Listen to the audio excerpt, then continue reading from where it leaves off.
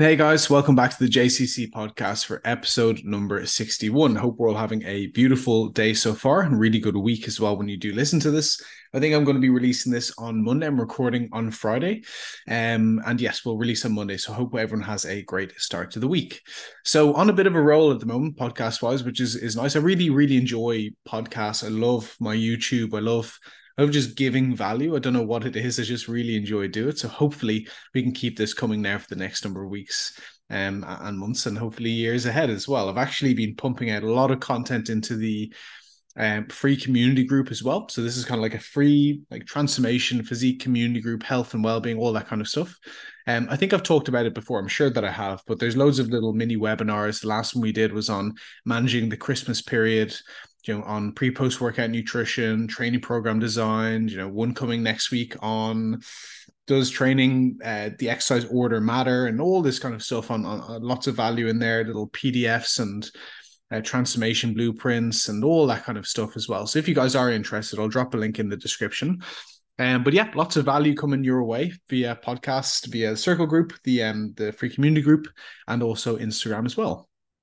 So today's one's going to be about supplements. I was chatting to one of my clients, Ross, during the week, and we kind of said, let's have a bit of a chat about supplementation and kind of what we feel that he needs to and should be taking. And then it kind of sparked a bit of a thought in my head that there might be a couple of things that we can run through today. So I apologize first and foremost because I've used a big clickbait title and saying that this episode is probably going to be something like supplements you need to be taking. So first and foremost, before we jump into anything, you don't need to take anything. Supplements are very specific in a way that you should only be taking a supplement if you are deficient in that supplement itself. If we're anemic, we're deficient in iron, we take an iron supplement. We don't just add iron supplements in just for the sake of it. You can do it. I don't think it's going to do us any harm. But when it comes to supplementation advice that you're ever taking from someone, or myself, anyone on the internet, anything like that, if he or she tells you to go take this supplement, it's going to be the best thing for your health. That's not worthwhile in my opinion. Maybe go into research and saying, looking at our bloods and saying if we're deficient in this, maybe we should start taking it. Okay. However, there are definitely some kind of overall supplements that I would definitely think of adding in, and that I believe that no matter who it is on planet Earth, will help improve either their health, their recovery, and also their nervous system and recovery as well. Okay, their health, their performance, and also the nervous system as well. Okay, so from the top, health supplements first and foremost. The first one that always comes onto the list is going to be a high quality omega. Okay, so I like to look for trying to differentiate what a high quality one is and what isn't. A high quality for me is going to have particularly the components of EPA and DHA in it. And I like to look for about 1,000 milligrams of EPA and DHA combined amount. Okay, that might be 700 EPA, 300 DHA, combined amount is going to be 1,000. If you have your omega right there and you have a look at the packet and it doesn't have these letters on it, probably means that it isn't a high quality omega. Omega is so important in my opinion because it has so many benefits that a lot of people don't even think about. Most recently, it shows benefits, particularly when EPA and DHA is at these totals, to have profound effects on mental health and well-being, cognitive function, hormonal health, all of these large variables we can definitely improve upon. So definitely high quality omega. I also like to use like a high quality multivitamin as well. And when you look at when you were kind of differentiating between that, it might have lots of different varieties of vitamins, like let's say vitamin C. But if it has 10 milligrams of vitamin C, it's not a great total. I wouldn't say that's high levels of vitamin C, which we're going to discuss now in a second. But if you have a decent levels like 600 grams of vitamin C, 3,000 IUs of vitamin D, and a kind of a really high quality one will have all of the variables covered, but also in high amounts as well. These are usually going to cost a little bit more, but it'll save you because you don't have to buy each individual one as well. I'll also supplement from I believe my immune system isn't fantastic. I do tend to, or used to tend to, pick up a flu or an illness or something like this quite easily. So I'll always use vitamin D daily at 1,000 milligrams a day. Okay, so that 10 milligrams doesn't seem too much now. 1,000 milligrams is what I'd advise. And vitamin D, I'll usually run at about 3 to 5,000 IUs. I believe my one that I have at the moment is 5,000 IU, and I'll take those every single day as well. One that as well is not necessary, One I've also used from an immunity standpoint is one called I think you can say it about 10 different ways. I call it liposomal glutathione. I think it's called liposomal glutathione. You can get these across board, in Amazon, or excuse me, in Supplement Needs. You can get different ones on Amazon and things like that. This is a great supplement to add to your arsenal if you are feeling sick, or if you do feel that you have poor immunity or ever feel sick. I used to have the one that you drink from the bottle.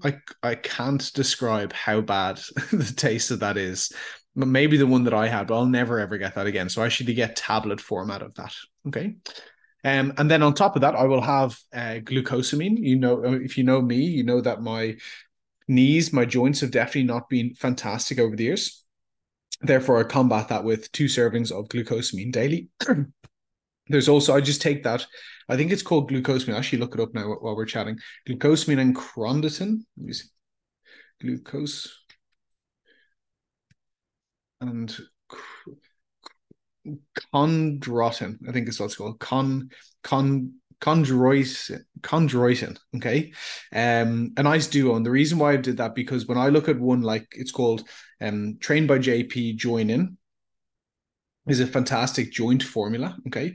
I'll even look this up as we're chatting as well. Is a really, really good. Where is this now? JP version Join In. And that's one of the variables that they have in their supplementation, and I try to replicate that because it can be quite expensive. Especially, it was really expensive trying to ship it over, from UK to here. And some of the stuff that they use is going to be that, chondroitin at 400 milligrams, and then also glucosamine as well. So I've kind of found an alternative over here, and those two together have been great. To be honest, I've definitely felt and seen differences. You're not going to, with a lot of supplements as well, one thing that I do want to say is you're not going to go and take these and go, wow, oh my God, like my joints feel amazing now because I've taken 3 days. It's just kind of like almost insurance. You're just having it to be there because you know the benefits of it. And electrolytes. Electrolytes are going to be something that I have daily. A liter of water in the morning, 1 scoop of electrolytes, because remember, water doesn't just hydrate you.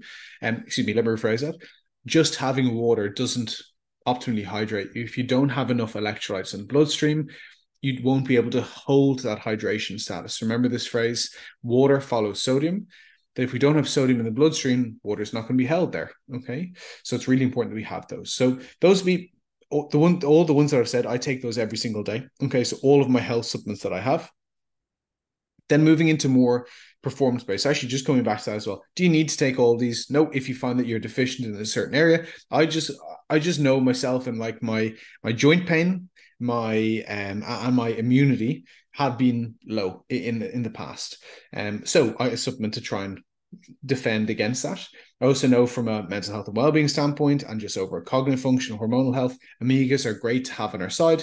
And I understand the hydration improvements to electrolytes. So all of those are something that I want to have.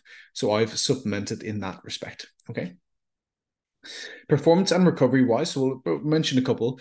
One is going to be creatine monohydrate, one of the most researched, if not the most researched supplements on the planet. Dad, if you're listening to this, you were wrong back in the day. When I got and bought this, my dad thought I was like smuggling heroin, I think, into the house. So I think that after all the research that I tried to show him back in the day, he wasn't too happy with it, threw it in the bin. But now I understand that it is a very, very highly researched supplement with lots of benefits to it, not only just from a performance standpoint. There actually is a lot of research around brain health and brain function with creatine monohydrate. I would advise everyone just really going at like 5 grams per day. If you're on the heavy side, like 90 to 100 kilos, maybe going up to 7.5, but usually everyone just around 5 milligrams per day. And just no loading period, just having consistently. The second one that I'll have is going to be intra-workout carbohydrates. We know from research that utilizing carbohydrates during the workout window, i.e. intra-workout, can have sufficient improvements in terms of your performance in the gym, especially as you get into improvement phase. I find that in a dieting phase doesn't really affect me as much, but in a surplus improvement phase, my energy is very high towards the beginning, and as you get through about halfway period, it starts to drop off. This is a useful tool, and again, it's not like I drink it and I go, oh my God, I feel loads of energy. It's kind of just like more consistent energy throughout the workout, and it kind of brings it brings enough energy towards the end of the workout itself. I'll usually go about 40 grams per serving. EAAs are also a great one. Something that I don't worry about too much is to try and increase excuse me, my protein spikes per day, my muscle protein synthesis spikes. And by using an EAA, the amino acids that they have available in them will spike muscle protein synthesis. So if people are worried about, I must get 5 or 6 protein servings a day, you can use that. I'm actually just not too worried about that. It doesn't really cross my mind. I'm getting 4 a day. I'm hitting my protein levels. I'm happy with that. I'm not looking for that extra 0.1%. But if anyone is going to look for that, that was a nice tool to use. I would use these over BCAAs. EAAs are going to be much more powerful in terms of they have the correct aminos to be increasing muscle protein synthesis with. Okay. The next one is going to be pre-workout, and this can be either a stimulant or non-stimulant pre-workout. When I ever say non-stim pre-workout, a lot of people have never heard of that, because most people who use a pre-workout is going to be looking for the caffeine side of things and the pump side of things as well.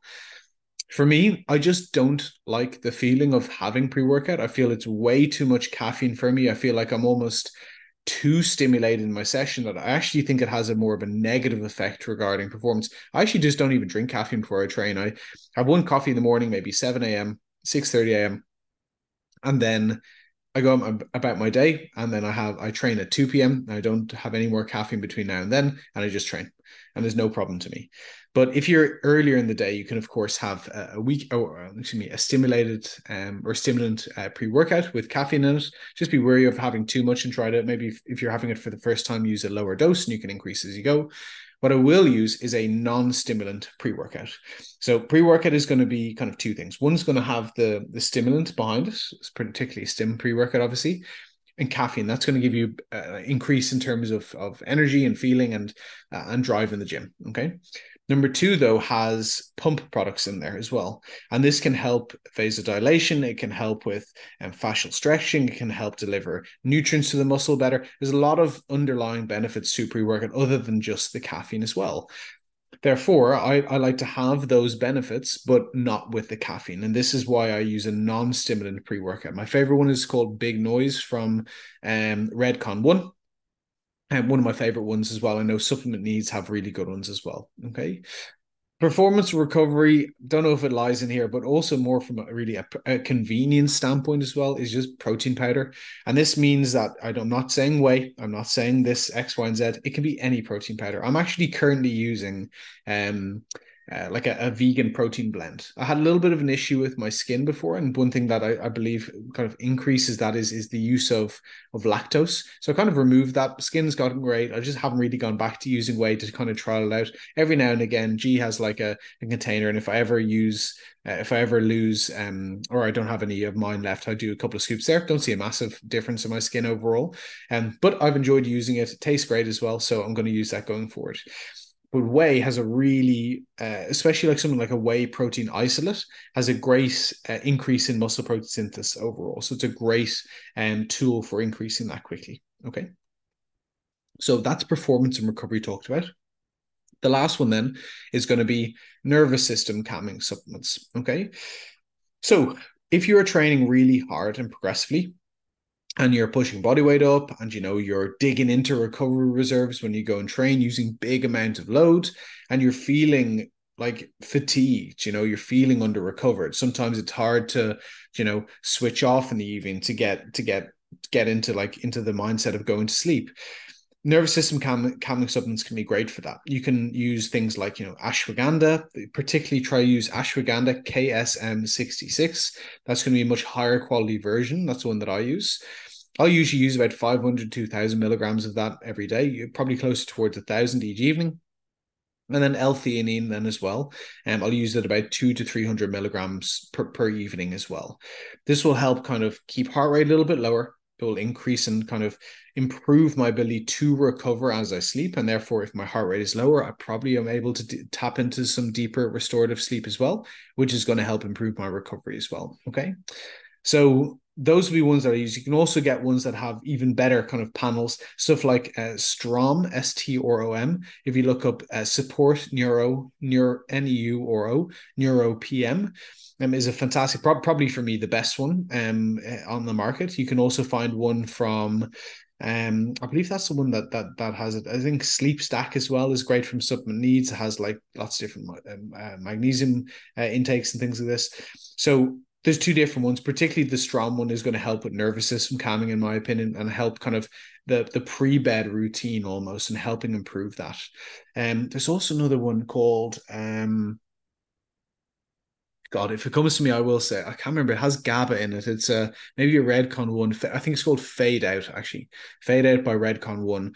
But it has GABA in it. I used to actually train a doctor, and I think that he used to say to me, because I used to maybe advise it and as a supplement, because it's fantastic and it's really good. But not to use it all the time is what he said, because you don't want to be having GABA consistently, and which is why I don't use it, and therefore I just lean into the ashwagandha KSM-66 and L-theanine combo together. Okay, so a short and sweet podcast. Those are the ones that every single one that I've pretty much talked about, other than EAAs, are the ones that I actually use. Do you need to use them all? No. And I would advise going to a healthcare professional before you think about taking any of these. But this is just an advice of kind of overall supplements that just I think can help everyone at the dosages kind of that I am taking them. Again, you can either take lower or higher. Again, a healthcare professional will be able to tell you that.